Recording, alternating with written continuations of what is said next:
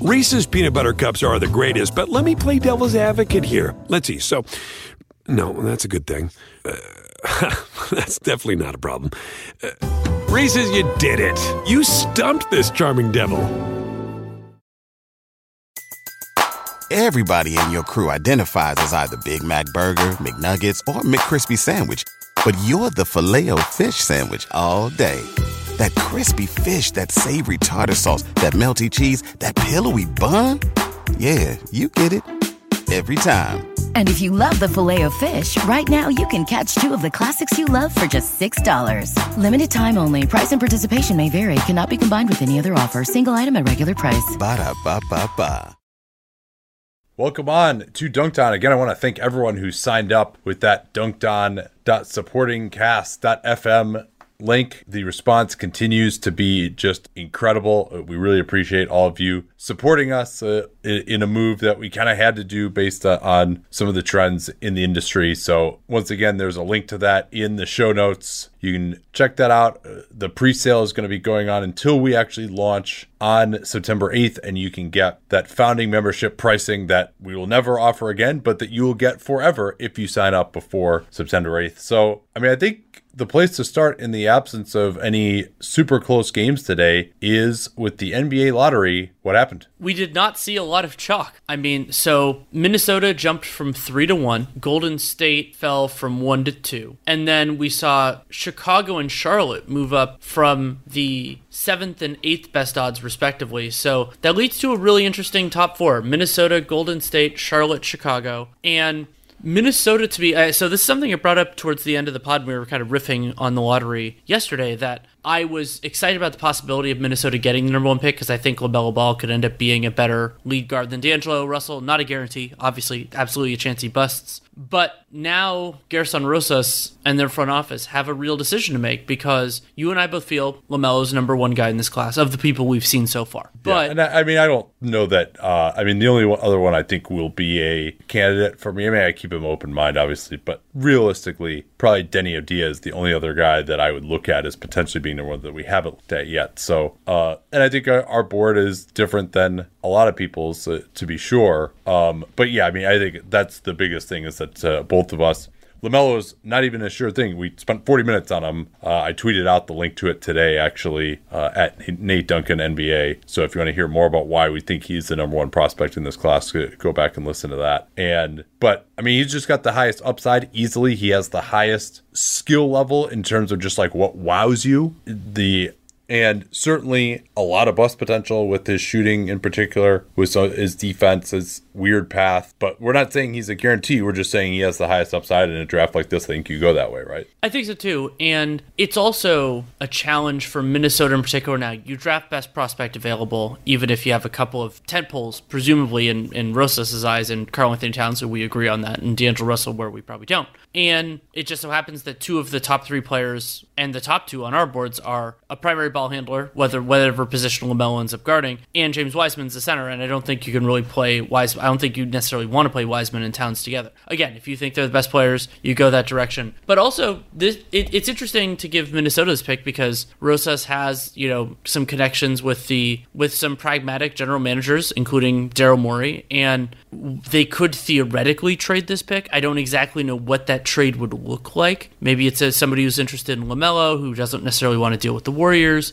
And Minnesota could, I mean, other than those two guys, they have a lot of different directions they could go. But the other kind of element of this for me that's compelling is that Anthony Edwards is, an intriguing player, and I think theoretically he could slide in, like, you could see some benefits to him playing next to somebody like Karl-Anthony Towns, because if he takes too many shots, then I think you'll get a lot of that stuff out of his game. But it also creates kind of a weird ecosystem for them. Remember, they gave up a first-round pick for Malik Beasley and Juancho Hernan-Gomez. They have batch rights on those two going into it, and I don't particularly think that Beasley and Anthony Edwards are a great fit on the perimeter. You can argue that he's lower in the pecking order, so you go after those. But yeah, I mean, starting at the top, I think that's a really challenging, compelling decision for a general manager who really, this is his chance to make the stamp on the franchise for the next 5-10 years. Yeah, absolutely. And I don't know what Minnesota is going to do. ESPN has them mocked as taking LaMelo Ball. That might just be because they like LaMelo the best as well. A lot of other people don't really dislike LaMelo. Hollinger, Ethan Strauss, for example. Hollinger and I will have a debate on LaMelo at some point before the draft, I'm sure. But I really don't know what to make of Gerson Rosas in some ways. He has more of a scouting background. He did get off of Andrew Wiggins finally, but they coveted clearly D'Angelo Russell. I'm not sure whether that's just because Karl Anthony Towns really likes him, but D'Angelo Russell on a max contract and giving up that draft pick to him, they did get off of Wiggins, obviously, which helps. But this to me, now maybe they don't think LaMelo is the best guy. Again, I disagree, but I think LaMelo ultimately could be a better fit with Karl Anthony Towns than D'Angelo Russell. And this to me is why you don't invest all of these resources in money and draft picks in, the 15th to 20th best point guard in the NBA in D'Angelo Russell, because you have all this invested and you're committed to him, but are you really going anywhere with that player? And now are you also going to pass on potentially the best prospect in this draft because you have D'Angelo Russell? Is it the case that LaMelo Ball is just not an option for them? Because it's now that you could say maybe you play those guys together. I don't really think that would work that well.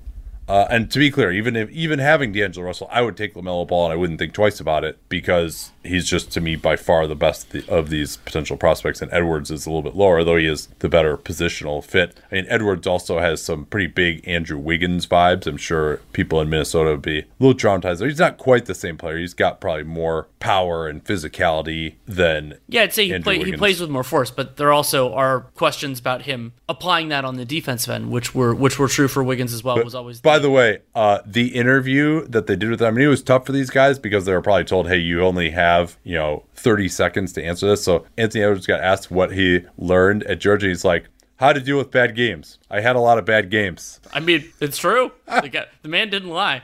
But the analogy that I was thinking of when I was kind of dancing through this, if it wasn't straight best player available, because there's a rational argument, not that we agree with it, that Edwards is the best player. But let's say it was more of a need or you don't want to ruffle feathers things. What it would remind me a little bit of is the decision by Phoenix a couple of years ago to take Josh Jackson instead of De'Aaron Fox. They're like, oh, we have a point guard. Josh Jackson's interesting. And De'Aaron Fox is now a solid starting point guard with a lot of room to grow. And Josh Jackson got his fourth-year option declined. And that's more extreme, obviously, than you would see. But it's a reminder of that. And then you can move on to the number 2 team when we talked about who would be interested in getting number 1. The Warriors were involved because of the potential chaos. And the Warriors part of this is fascinating for a couple of different reasons. One, we don't know if they're going to make the pick for themselves or someone else. But also thinking about how the uncertainty potentially, for now at least, of number 1 changes the negotiations for the Warriors at number 2. Because I'm sure there are teams, if let's say they're trying to move this pick for a veteran, there are teams that are significantly more interested in one player than another, and as of right now, they can't be sure that player is going to be on the board. Yeah, absolutely. And I think if I were the Warriors and LaMelo were gone, I would probably take James Wiseman as of this point. Now, I realize he's a center, but I do think his defensive capabilities, I think he has one of the highest floors in this draft, because just guys with his physical capabilities, strength, length, speed, jumping ability, and at least a decent skill level and touch. Yeah, I know he didn't play that much in college, so he seems risky, but I think it's pretty hard for a guy like that to fail. And I thought Anthony Slater wrote a pretty good piece laying out potentially the case for Wiseman. But and I think Avdia maybe you could figure there as well. If I haven't looked at him yet. It doesn't seem like he's being talked about it in this range. But yeah, I mean, as I'm scrolling down, I'm just like, man, there are not a lot of guys that I've liked that we looked at so far. We still have to do some more scouting reports, obviously, which we will once we find out a little more. Any other just general thoughts here on this draft? Yeah, I'm interested in Charlotte and Chicago in this. I mean, one of those teams is probably going to have Charlotte will have the opportunity at one of those kind of top 3 players that are consistently talked about at the top. There are others that could work their way in, and I'm excited about Charlotte and Chicago there because I thought that both of those teams were looking pretty treadmill of mediocrity-esque. That they could potentially be like a fringe playoff team if things go well over the next couple of years, but didn't really have the ceiling because of lack of star talent, and in Charlotte's case, not really being a free agent destination. And then the other thought that I had was there's a distinct chance that whether it's because Minnesota and Golden State keep their picks or trade them, that the guy who's available to Charlotte is James Wiseman, and that theoretically takes a suitor presumably off the board for the centers in this free agent market, most notably Christian Wood. And So the ripple effects of that are significant. And then Chicago, like if let's say it's those three guys are off the board, then Karnisovas gets the opportunity to take best prospect available. And when I did the offseason preview of them for The Athletic, something I talked about was that the importance of evaluating internally and externally, and having the fourth pick is a significantly stronger opportunity to kind of assess some of that stuff than it would be if they were at 7. Yeah, absolutely. And I mean, who knows? Like, we could see LaMelo fall to 3 or 4 potentially. And Karnisovas, I think he has a little bit different of approach, at least if it was one of the guys driving that Denver approach compared to the, draft the guy out of the good program who spent 4 years in college type of approach that the Bulls have had. I mean, obviously Golden State getting 2 as opposed to falling to 5, which was the most likely outcome. That, if anything, just boosts the potential trade value here. Maybe it's at some point later, or maybe it's before the draft. And Woj actually said before they started that Bob Myers said, they definitely would really consider trading the pick. So that was surprising that they said that. Of course, I think part of that, the reason you tell Woj that is so that people know that you're open for business. That doesn't necessarily mean that you are going to trade the pick, and it depends, of course, what options are available and how much they end up liking these guys. There's much, of course, to be determined there. The other thing that Woj reported today is that the union is telling NBA players to prepare for a delay in the start of free agency, and it seems like the big problem there is they need to do an audit of how bad the pandemic actually hurt the finances this year, so that they can start talking about the finance for next year. And then, of course, obviously, the health situation remains fluid. So, mean, it appears that the normal course of business is that the cap is built off of what happened the previous year, but it might end up either it's always can be subject to negotiation between the PA and the owners. And if that needs to be negotiated, then it's going to be very hard to make a projection. So if teams are working for draft picks or making deals using cap space or trade exceptions or figuring out where the luxury tax line is going to be, for example, if that is the subject of negotiation rather than a rigid calculation, they're going to need time to figure out where the hell that's going. Yeah, that's a good point too. It does seem like pushing back the draft and free agency. The draft right now is scheduled for 2 days? No, sorry, like 3 days, I think, after the NBA Finals is scheduled to end, something like that. Something like that, yeah.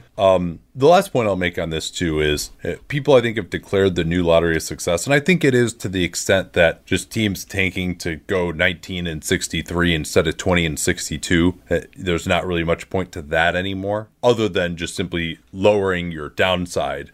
Being the number 1 seed means you can only go down as far as 5, for example. But it does seem to have curbed that some. But the problem, of course, is that some of the really bad teams have more of a chance of falling. So, for example, the Hawks, one of the worst teams in the NBA, one of the 5 worst teams in the NBA the last 3 years, picked at 5. They're lucky to get Trae Young. Then they're 8 the next year. And then they're 6 this year. They fell down 2 spots from the 4 seed. The Cavs. Well, I will note they traded down to 5. They had the 3rd pick that year. Oh, thank you. Yes, I forgot about that. Yeah, okay. So that's a bad example. But yeah, 2018 also was still the old format, too. Well, you could also use, the Knicks falling to 8 this year when they were one of the worst teams in the league. No, definitely. The other thing is the Cavs, for example, 2 terrible seasons where they're the 2nd worst team both years, and they fell from 2 to 5 both years now. And so they didn't get a difference maker in all likelihood last year. They're probably not going to again this year. And it's just interesting. I'm not saying that this system doesn't work. I guess I probably like it a little better than before. But we got to remember that the point of the draft is to help bad teams not be mired in the muck forever. And the benefits, the anti-tanking, are seen immediately, but the negatives aren't going to be seen for like a 5 or 6 year period when you've just got a team that's been drafting at 6 and not getting anyone good for a while. Well, so that's just worth considering as we go through this. Well, and that's something that Stephen No brought up before, incidentally, the team that he follows most closely, the Chicago Bulls, jumped up, was the idea that the lottery reform made a bigger difference in the middle of the lottery, because those teams, like, their odds basically doubled, and they didn't make it a guarantee that they were going to jump in. But Chicago at 7, remember they had the 7 pick the last couple of years, but this was a different time to be at 7 than before, and so they jumped to 4. I think that could be a very positive thing for them, even though this isn't the greatest draft class in the world. And the other really kind of interesting challenge of this to me is that when when you have what is widely considered to be a weak draft class, there will always be tiers, and I don't know exactly where we're going to draw those lines or where general managers are. I wonder how much moving up and moving down there's going to be, because sometimes the challenge there is where there's ambiguity in value. It gets hard. Teams get a little bit reluctant. Some teams, somebody will bet on their board like Danny Ainge did. But like, for example, there's been a little bit of murmuring about like the Knicks and the Warriors talking. Calibrating that deal is incredibly hard, because if one team values the top players in this draft differently than the other, with everybody not being that great, it could end up scuttling deals. Yeah, I'm be very interested to see what a $17 million trade exception and that number 2 pick, or Andrew Wiggins and that number 2 pick, could potentially get the Warriors. That's actually the one other thing I wanted to bring up. I actually think there is an argument that Minnesota getting the number 1 pick makes the pick that they sent to the Warriors in the future more valuable, because assuming Minnesota keeps the pick, which is no guarantee, odds are that player is going to play, and odds are that player is not going to be good.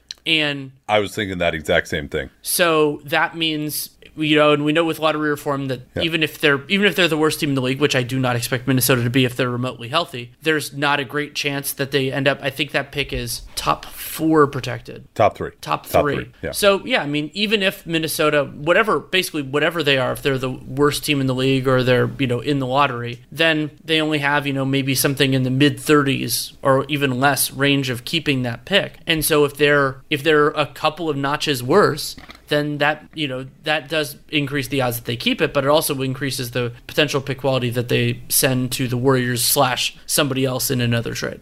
Yeah, because basically no matter who they pick, especially if it's a high usage perimeter guy like LaMelo or Anthony Edwards, that player is going to be terrible next year. Also, wither Jared Culver if either of those 2 guys gets drafted. All right, anything else on the lottery, or should we take a break and then get to the games for today? Nope, that's all I have. So, Danny, despite bleary eyes with our 4th consecutive day of 10 hours worth of basketball, we soldier on here. We're going to talk about all 4 games today. Which game would you like to start with? Let's go with the first game of the day. The Miami Heat, ostensibly the underdog because they are the 5 seed compared to Indiana, they took care of business again. And I talked about this a little bit with Seth Partnow. We recorded Real Jam Radio shortly before you and I started recording. And the point that I brought up with this series, and I think this will be kind of a through line for a lot of these, is now that they're down 2-0, Indiana has to win 4 of 5 games. So they basically 4-1 is the worst they can do and still win this series. And I could absolutely see the Pacers winning a game or 2. But this game also served as a reminder to me that expecting them to go 4-1, barring some massive sea change and probably injury based, I don't think that's happening. Yeah, I mean, being down 2-0 right now, you have a much better chance of coming back from 2-0 in a normal series, because 3 of the remaining 5 games that you have are at home. So you're in better shape there.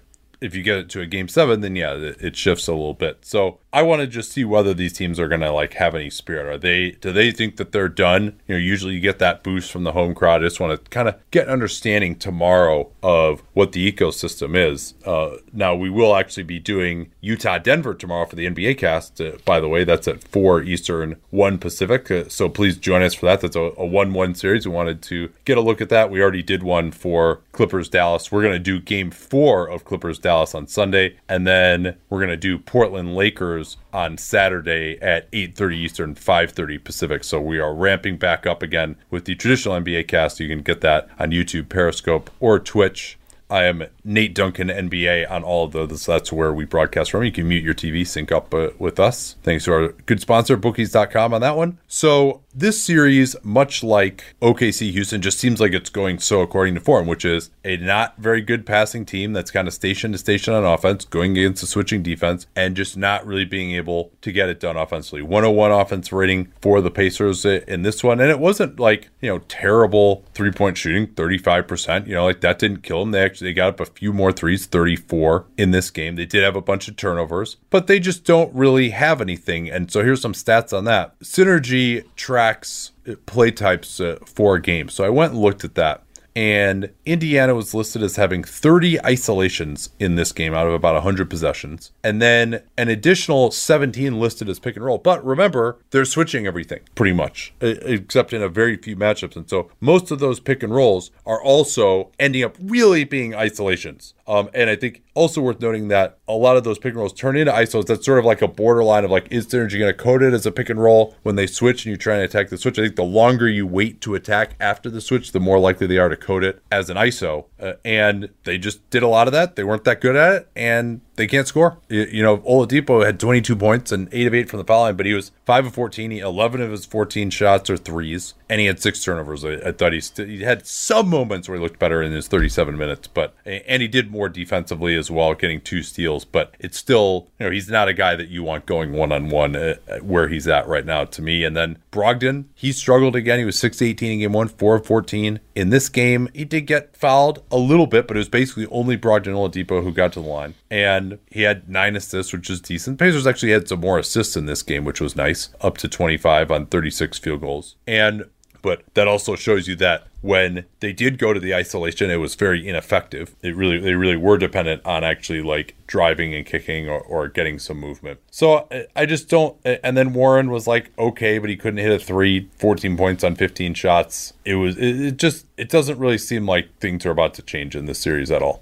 It doesn't. And like you brought up with Oladipo, I thought that Miles Turner had a few moments offensively and defensively, but not enough to say, that can be their calling card later on in the series. He was probably played the best of any Pacer with 17 points and 5 blocks. I would say so. But then like you had that beginning stretch with Duncan Robinson where, oh my God. I mean, I think he had 3 or 4 just really early baskets when it looked like the game was getting out of hand early, and to the Pacers' credit, they fought back. But yeah, there isn't any sort of like wrinkle or any sort of magic trick that Nate McMillan can pull out at this juncture. Like there's only so much that he can do. And the team, as we kind of talked about before the series, the Pacers, especially with the limitations they have due to injury with Sabonis being out, Jeremy Lamb being out, and Oladipo not being Oladipo, that they can do. And so I think that what was a through line of this game and Thunder Rockets is that I thought in both cases, the team that we had as the underdog in the series got run in game 1. In game 2, they played better and they still lost. And I don't even know if Indiana played better, frankly. I think they did. I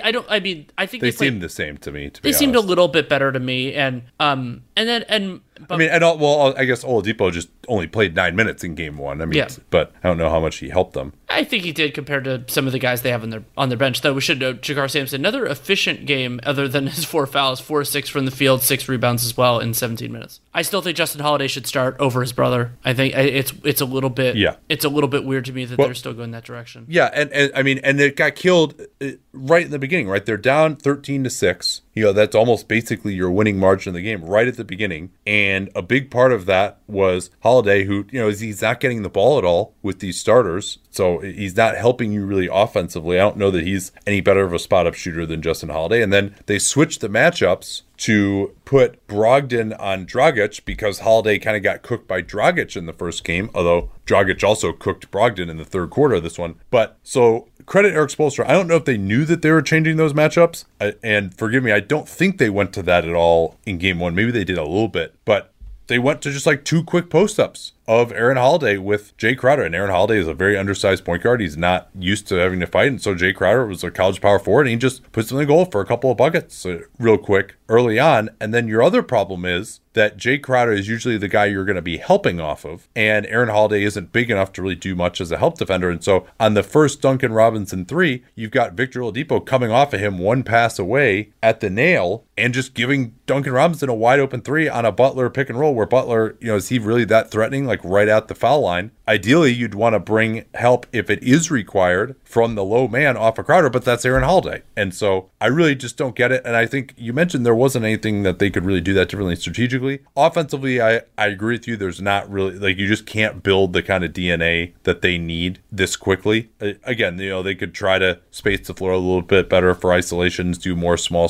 pick and rolls, get the matchup that they want. Although, they've already got Duncan Robinson on their best driver, Brogdon. So that's it. And Brogdon is taking advantage of that matchup some, but not enough to really drive them to efficient offense all on his own. Brogdon is really kind of more of an opportunity driver playing off of others than necessarily the guy who's doing it all. But if you go with Holiday, then I think you could switch, and then I think you could take away Duncan Robinson, because Duncan Robinson has been, frankly, the difference in these 2 games. He's 7 of 8 from 3 today in 25 minutes. He's +9. They won by 9. They basically got the lead, which they relinquished briefly between the first and second quarter. But other than that, their Pacers are down the whole game. And so maybe if you switch everything, I think between Oladipo, Brogdon, Holiday, and Warren, is there anyone who's like going to get completely overwhelmed by these Miami perimeter players where they're basically playing like Butler at the 4? So if you switch 1 through 4, maybe and even late in the clock, you could probably have Miles Turner switch. I would. Nobody. Now, I don't know if you want Miles Turner switching out onto Duncan Robinson early in the possession necessarily, but maybe you have him in position where, you kind of got to communicate it a little bit of, okay, if he gets open, we'll switch it, and then they'll make him throw it to Bam in the post where he can be good, but that hasn't been an emphasis in these first 2 games. So, but the Pacers, again, that you talk about the DNA, that does take some communication. Nate McMillan has always been a guard your guy, get through your screen. They've had good results with that, but they can't just be solid defensively. And the 3-point shooting for Miami, they're 18 of 35. That's basically all Duncan Robinson, 7 of 8. Nobody else was like so awesome in this game from 3 other than him in an outlier way. So you got to take him away. And I mean, it's pretty hilarious that he only played 25 minutes still and didn't come back in at the end because I think they wanted more of a defensive group out there with the lead. But I'm just like, my thought is just your offense isn't going to get better, so you better find a way to make your defense even better. Right. And I would love to see Indiana do a better job in the possession game, because you think about that they're probably not going to have the advantage from 3 either in frequency or percentage. So then it's kind of getting to the line more or just getting more shots. And so in this game, Miami, more offensive rebounds. They were equal in turnovers, 16 all. And it's true that a few more of Miami's turnovers were live ball, but really we didn't see that manifest itself anyway. So yeah, for Indiana, it's just tough. I think that it's settled in kind of where we thought it would. That doesn't necessarily mean it's going to be a sweep, but that I think it means that Indiana, it's going to take a lot for Indiana to win the series. I got a couple of small notes here. Oladipo, just some of the bad shots that he's taking. Ugh. He hits 1 3, and then he gets the switch onto Hero and decides to go for like the 26-foot step back from the left wing. Like, you don't get, if you're going to get the switch onto someone, that's because you think you can get a good shot against that player. And if you cannot, then pass the ball. And he didn't even try to drive on him. So he had flashes of looking better on some of these drives, but still, I mean, 4 assists, 6 turnovers. He just is really trying to do too much at this point. Now, in his defense, there's nobody else who's really able to do much either, but throwing away possessions with some of these threes is not a great, and I mean, the ratio of 11 threes to 3 2s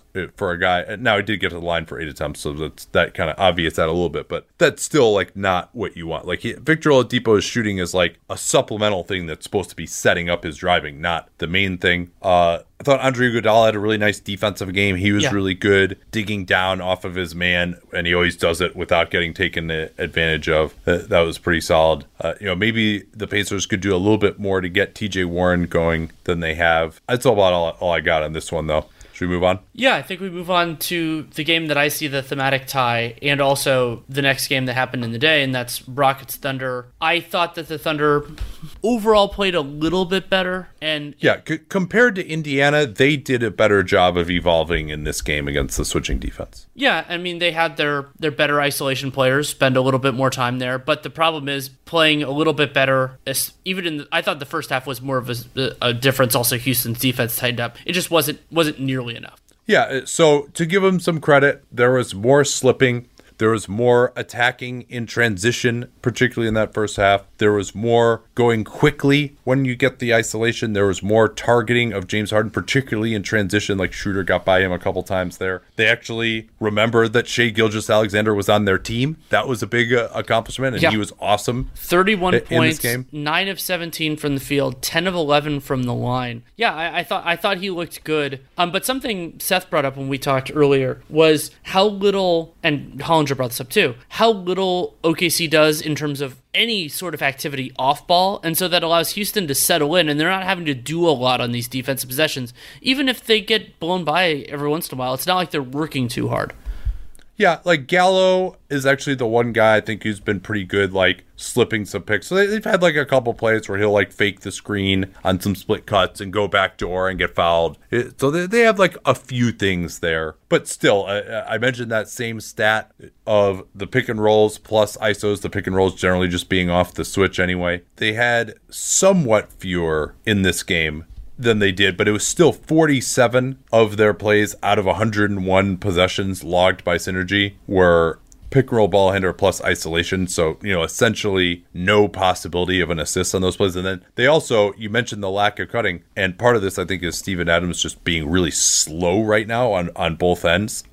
Defensively, he can't cover anything. And then offensively, he can't slip through quickly and get on top of the rim and, beat the guy who's trying to switch onto him with inside position. So they only had one play to the pick and roll man all game. And so that was a problem. And then Adams also, he was 4 for 4, but all that came in maybe the first 13, 14 minutes of the game. And he got his hands on probably 10 offensive rebounds, but it seemed like there would always be 4 Houston guys around, and they would just keep tipping it away from him. And Adams, he only ended up with 3 offensive rebounds. They only had 8 until they got out offensive rebounded by Houston, which is not supposed to happen when they don't start anyone taller than 6'7", and you start a big 7-footer in Adams. So, well, and I talked about the challenge of the numbers game in the last series. It's in some ways even more pronounced here. Houston put up 56 3-pointers. And yeah, they made 19 of them. That's not an amazing percentage, about 34%. But they still made 8 more than Oklahoma City. And Oklahoma City attempted basically the same number of free throws. So then that puts a lot on 2-point success, puts a lot on theoretically transition. And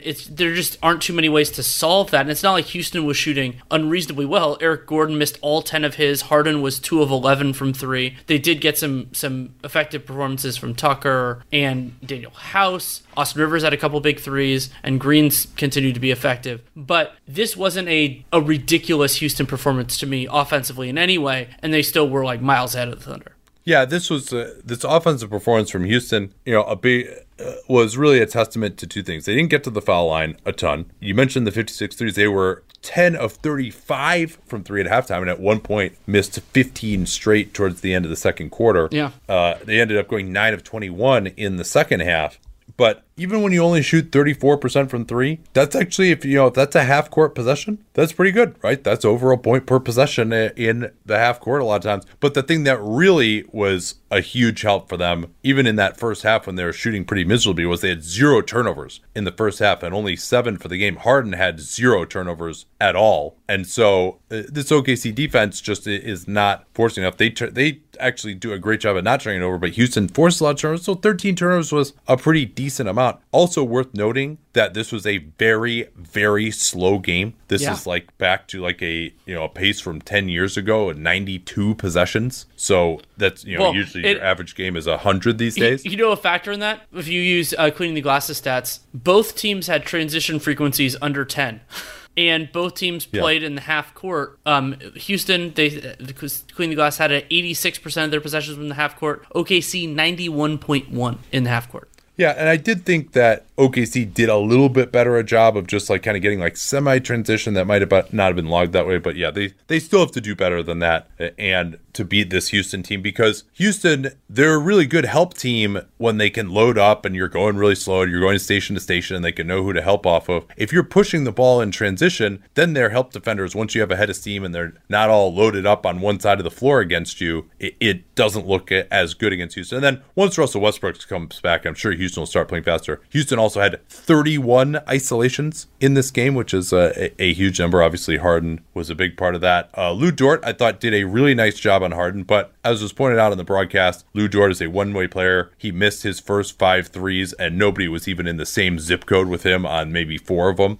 And finally, he hit 2 out of his last 3. But when you miss your first 5, then they're not guarding you on any of the other possessions when you're not taking the 3 either. And so Houston, as we know, does one of the best jobs in the league of just not guarding the right guys. Harden has become somehow even more of a caricature of himself. It seems like he only has one move at this point, which is start going between his legs a million times in a row and then either go to his left or step back to the right for the 3, and yet it still works, especially his driving. When they put anyone other than Dort on him, like Dennis Schroeder, Harden will just get the first step, just enough so that Schroeder can't get in front of him to draw the charge, and then he'll just continue plowing through him with his shoulder all the way from the 3-point line to the basket and score on him. So they tried to go with the Energizer Bunny unit at the end. I don't know why they are terrified of putting Shai Gilgeous-Alexander on Harden at all. Maybe it would be terrible, but it can't be worse than Schroeder, who Correct. just doesn't have anywhere close to the size required. I think it's time for a bolder tact and to just start Darius Baisley and at center and just say we're not going to stop you guys. Let's see if that floor spacing can get their defense a little bit and just go to a David strategy. The other moment in this game that struck me was Chris Paul getting PJ Tucker's fourth foul by basically stepping on PJ Tucker's face. And I mean, those two guys. Yeah, Tucker was like on the ground having gone for a loose ball. Paul is standing next to him and he's like, "Oh, I know. I'm just going to dribble up court by like stepping over you and tripping over you." And they gave him the foul, which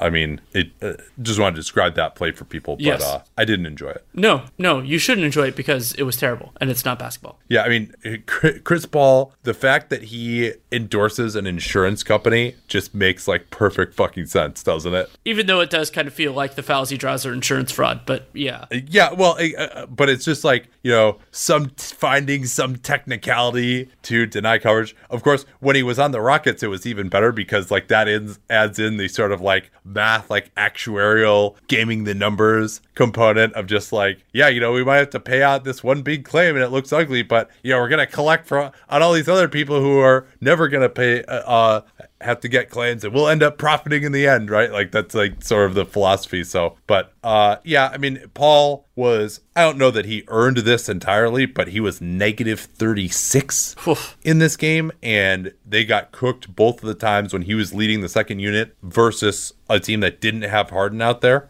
So they did adjust. I think one of the differences to me between like Nate McMillan and Billy Donovan is that you could see more of the adjustments that Donovan made. Now, I mean, I didn't watch every single play, diagram every single play. I'm not saying McMillan didn't make any adjustments, but for example, Terrence Ferguson and Diallo basically didn't play, and they brought in Nader, and obviously Dort was available, but they brought in Nader off the bench. And Nader didn't really do anything. He had like a rebound stolen out of his hands for a layup, which looked ugly, but he at least will take a shot, needs to get guarded a little bit. I hope they stick with that. And again, they just started to have a little bit more facility. Again, this feels kind of, Jazz against the Rockets-y. If OKC were going home, I might pick them to win one or even both games, but of course that's not what they're doing. They're slowly getting better, but, not at a quick enough pace. And let's see here. I got a few more notes. Any other like big things that stuck out for you? Well, I'm wondering. I brought up the idea of Baisley potentially playing a larger role, even at center in this. How do you feel about using? So, like,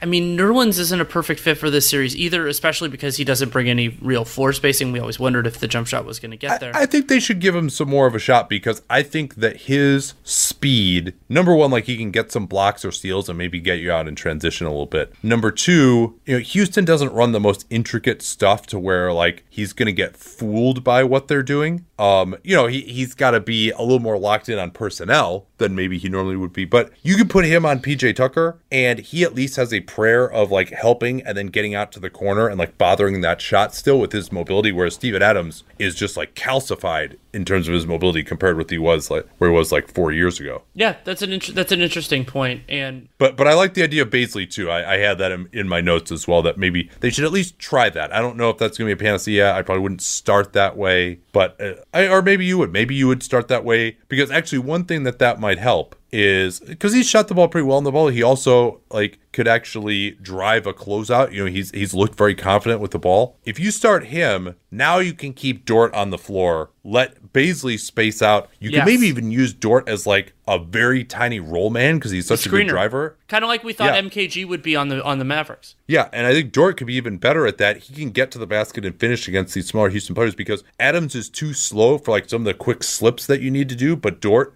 might be able to do that in some of these plays. So I don't know if I'd start that group, but I think that could be an interesting one. Maybe bring Baisley in early because Dort obviously was killing their offense, and he did do a decent job on Harden, but he also he can't make a shot, which is a problem when you have him and Adams out there. The Rockets are just going to be able to load up too much on some of these guys. That's all I have. I don't know if you have more. Okay, I got a few more small notes. Jeff Van Gundy made this point, which I think is a really good one, that you don't want to attack a switching defense from the three-point line on the side because then they can overload it and the help principles make more sense. You want to do that from the top if you're going to attack. I think that's where Shea had more success. The Rockets overall, just their drive and kick game, particularly to do that with some of these guys that that you have really evolved in that area, like Austin Rivers and Daniel House. House. Yeah. He had some passes. And not turn the ball over. Like a bunch of driving kicks like that, you can turn the ball over. They avoided that a lot. And Eric Gordon's driving kick game is awesome. Even though he was 0 for 10 from 3, he was 6 out of 10 on twos and had some really nice drives. Again, he didn't get that many assists, but he was definitely like starting the blender. I will say they did switch up. Oh yeah, sorry, go ahead. I am really enjoying Robert Covington and PJ Tucker being the 4th and 5th best players on an offense. Like it is such a natural fit to kind of see all that work. Yeah, and now they actually did switch up the matchups a little bit. OKC at one point where they had Steven Adams guarding Robert Covington, and they put Chris Paul on Tucker, maybe thinking that Covington wouldn't be as good of a shooter as PJ Tucker. Maybe that means, and they also were just hurting him again with that, putting that guy in the corner and then forcing the center to make a decision between helping off the strong side corner or just letting Harden go straight to the rim. That still has been very difficult to deal with. Generally, I think actually Robert Covington might be a better defender at the rim and as a help guy overall than Clint Capella, who's like 7 feet tall, the guy that he replaced. Covington, I thought, was really good defensively. And then the last thing I'll say is the flagrant foul criteria. One of the criteria is whether an altercation occurred. So I would be coaching my guys anytime someone knocks you down going to the basket on something questionable, just like get up and like kind of get in his face just a little bit, like not enough to get a technical, but enough so that like attention is drawn to it and the referees at least decide to review. Instead, Chris Paul like pretty dangerously knocked down Daniel House, but then everyone was like buddy afterwards. And if there's an altercation, that actually is like technically part of the criteria, and they're always going to look at it again as long as you don't go and slug the guy or something. All right, let's take a quick break and we'll move on to the last 2 series as the 1 seeds get right. Let's go with Portland and the Lakers here. Seth wrote a piece. He's been a frequent mentionee here, I guess, since you talked to him recently. But he wrote a piece about basically Lakers and Bucks just need to play better and play harder. And that was really the recipe more than anything particularly strategic that happened in this Portland Lakers game. Yeah, I mean, the Lakers left a lot of points on the board in game 1. Their support players in particular missed a ton of threes. 14 of 38 in this one. That's totally livable for them, especially when the Lakers had the advantage on the offensive glass and in the turnover margin. And hopefully Damian Lillard's dislocated finger, thankfully no fracture, that doesn't end up being a big factor in game 3. Remember, there's a big difference between playing and being right, and I think we could see an example of that potentially. It is his left hand. Probably what they're going to just have to do is tape it up to the one next to it and hope that, I mean, it's not ideal if you're trying to finish at the rim when you can't like actually spread your fingers out to like get the feel of the ball. But hopefully, other than left hand finishes, it shouldn't bother him too much. I mean, those always are look pretty ugly though. I thought that Anthony Davis looked a lot better. Not just the statistical profile is better, but he looked more fluid as an athlete. There were more times where he went down the floor, reacted a little bit better defensively, and it made a world of difference for the Lakers, who were looking basically so desperately for contributions from anyone in game 1, and they got more of those in different ways in game 2. Yeah, Davis in particular, 9 of his first 11 points to get him going were really plays that he kind of made himself just with his effort, either in transition, on the offensive glass, etc. And then he was able to get more going at guys like Nurkic and Whiteside. Finished up with 31 points in 29 minutes, 13 of 21 from the field. And LeBron still, his shot's not great. He was 0 of 3 from 3, but they got him in the post a lot more. He only had to play 27 minutes in this one. Did have 6 turnovers, and like Gary Trent actually picked him in the backcourt. I think that Gary Trent does a good job, but LeBron definitely realized what his advantage was. Frank Vogel, credit him for calling more of those plays as well, like kind of making LeBron do that. And LeBron called his own number there a few times as well. But really, I think, this wasn't like some totally dominating offensive performance from the Lakers. Like, yes, they got on the offensive glass. They used their size. They got out in transition way more, which I think was huge, or even semi-transition, just to like push the ball enough even at the start of possessions. Even though they're only technically credited with 7 fast break points, they just were moving faster. They were cutting harder. They had more space out on the floor. I think they just like generally were standing in better places. I'm sure they looked at film on how they were going to try and attack that Whiteside Nurkic lineup, which wasn't nearly as effective. But this wasn't still a dominating offensive performance from the Lakers by any means. It was really more of a great defensive outing, and that Portland shooting that had been so awesome in the first game cratered to 28%, 8 of 29, not a lot of threes. Lillard only played 30 minutes, obviously, until that hand injury came in, but he and McCollum combined for 2 out of 12 from 3. Well, and Lillard led him with 18 points. And this was and Lillard just didn't seem to have the same juice, but when you're not hitting your shots like you normally are, it's hard. Sometimes it's just, well, they don't have to guard you quite as hard. I think the Lakers had a few nice adjustments on him as well, and Danny Green in particular did a better job. KCP did a better job. They actually hounded him. They picked up, both teams were actually picking up full court, which was interesting. But yeah, it was just there's not a ton of analysis on this one. This was like your typical yo-yo principle game in game 2 by the favorite. One other thing I want to add, you brought in the struggles for the Blazers from 3. If you add in 2-pointers, they were 14 of 47. That's below 30% on jump shots, on 2-point jump shots plus 3-point jump shots. And, that is disproportionately low. That was, as you said, the pendulum swinging the other way. But yeah, I mean, what I think game 1 was a reminder of, and this was also true in Milwaukee, Orlando, is yes, good teams can lose to inferior competition, but it kind of the worst team needs to step up and the top team needs to kind of slip down a little bit. If those things happen, absolutely the Lakers can lose games in the series, but it's going to probably require both of those, and neither happened in this one, so the Lakers won going away. Yeah, a few other small notes here. AD guarding Wenyen Gabriel was a real force defensively early on. That became a problem. Gabriel was negative 26 and 27 minutes, as were pretty much all the Portland starters were right around. Melo was negative 26 in 27 minutes. I think you were talking about. Oh yeah, sorry. Gabriel was. I mentioned that my eyes are starting to go a little bleary. I was just reading the line above it on the box score. Yeah, Melo. It's interesting. I think they realized that he can't get through a screen on LeBron, so they ran a nice backdoor cut for him involving Whiteside, who also wasn't going to help out on the back screen. LeBron got an alley-oop off of that. That looked good. Portland's defense just wasn't the same as well.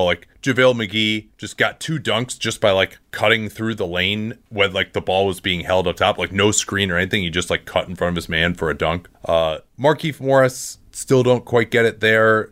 He's played 19 minutes and missed all 4 of his threes, all of which they were quite happy to give him.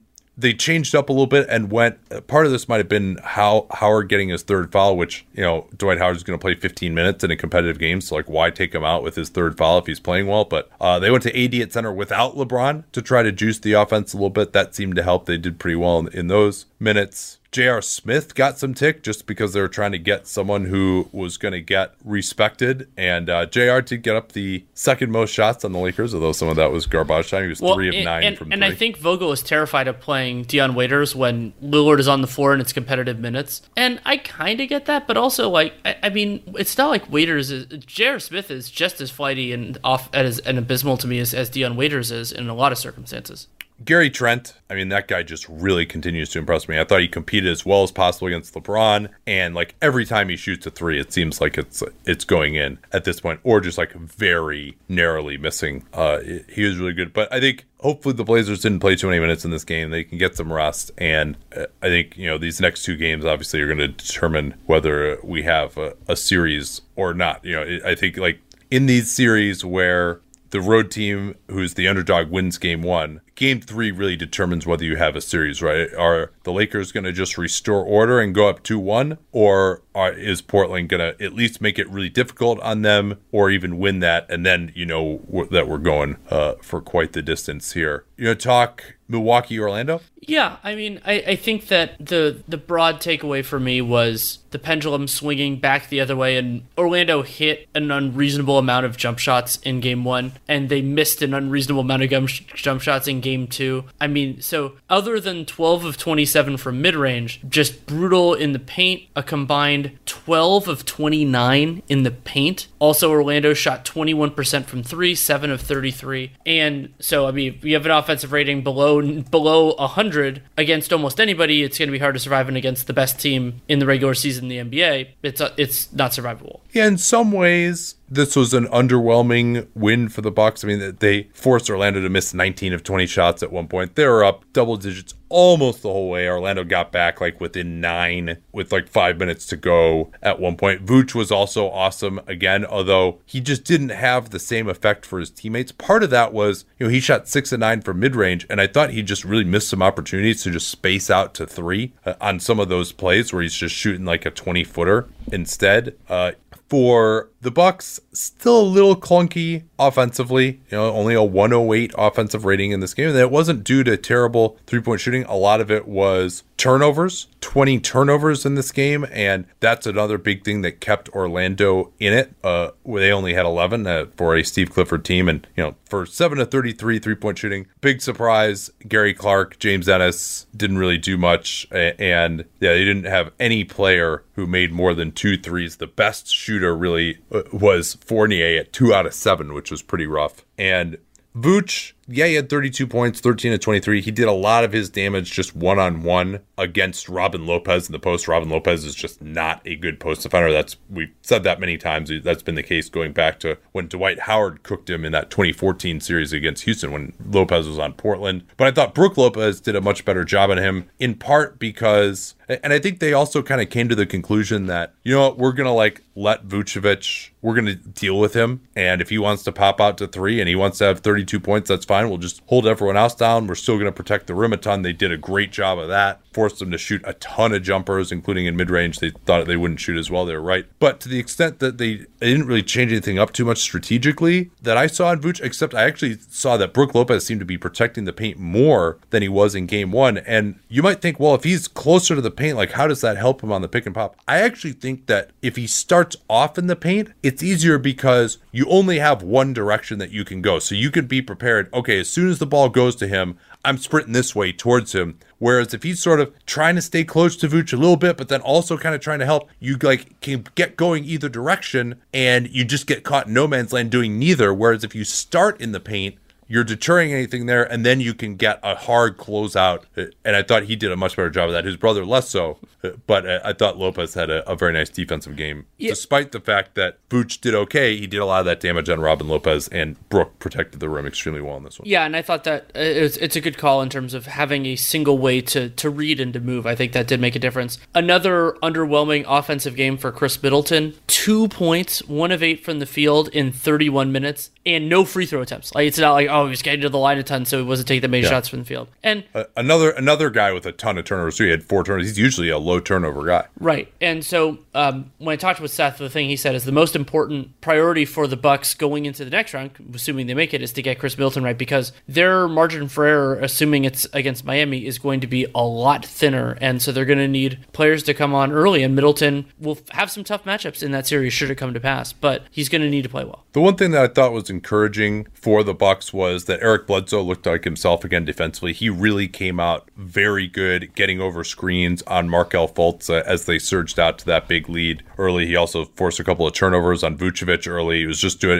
it back to really his active self. I thought that was good. And he got at least enough going. 6 out of 12. Still hasn't hit a 3, but it at least was active. He led the Bucks in assists. Giannis, another game where he was below 50% from the field. He was 12 out of 25 in game 1. He had 28 points in 32 minutes. They also were able to keep the minutes down in this game with that big lead. They might have blown him out a lot more. I still would like to see if Giannis Antetokounmpo can play 40 minutes without fouling out and actually still the same level of intensity, but that wasn't required in this one. Also, that 10 out of 23, he missed a bunch of just easy bunnies at the rim, or just taps on the offensive glass that aren't really shouldn't really go on his ledger necessarily. Though that did give him a couple offensive rebounds, which were part of his 20 in the game. Yeah, 20 rebounds in 32 minutes. His per minute rebounding rate next to Brook Lopez, who had 3 rebounds in this game. And Giannis is definitely the guy who goes and inhale those. And the Magic are not a big offensive rebounding team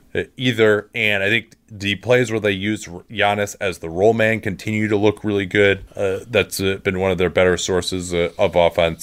So, yeah, we'll see what's going on. I mean, only 8 shots for Middleton just kind of isn't really enough. Brook Lopez also broke out in a big way, actually hit some shots in this game. That was big to stretch the floor out for Giannis, and he had 20 points on 4 of 8 and was close to a team best plus 12. The other guy who was higher than that was Pat Connaughton, who hit 5 of 8 threes. Those are all of his shots, and he actually played a little bit down the end in crunch time. 24 minutes for Connaughton, only 11 for DiVincenzo. They also played Kyle Korver more. Korver actually made a 2-pointer in this game, but just to get a little bit more shooting on the floor after that first game. But I mean, the defense was back.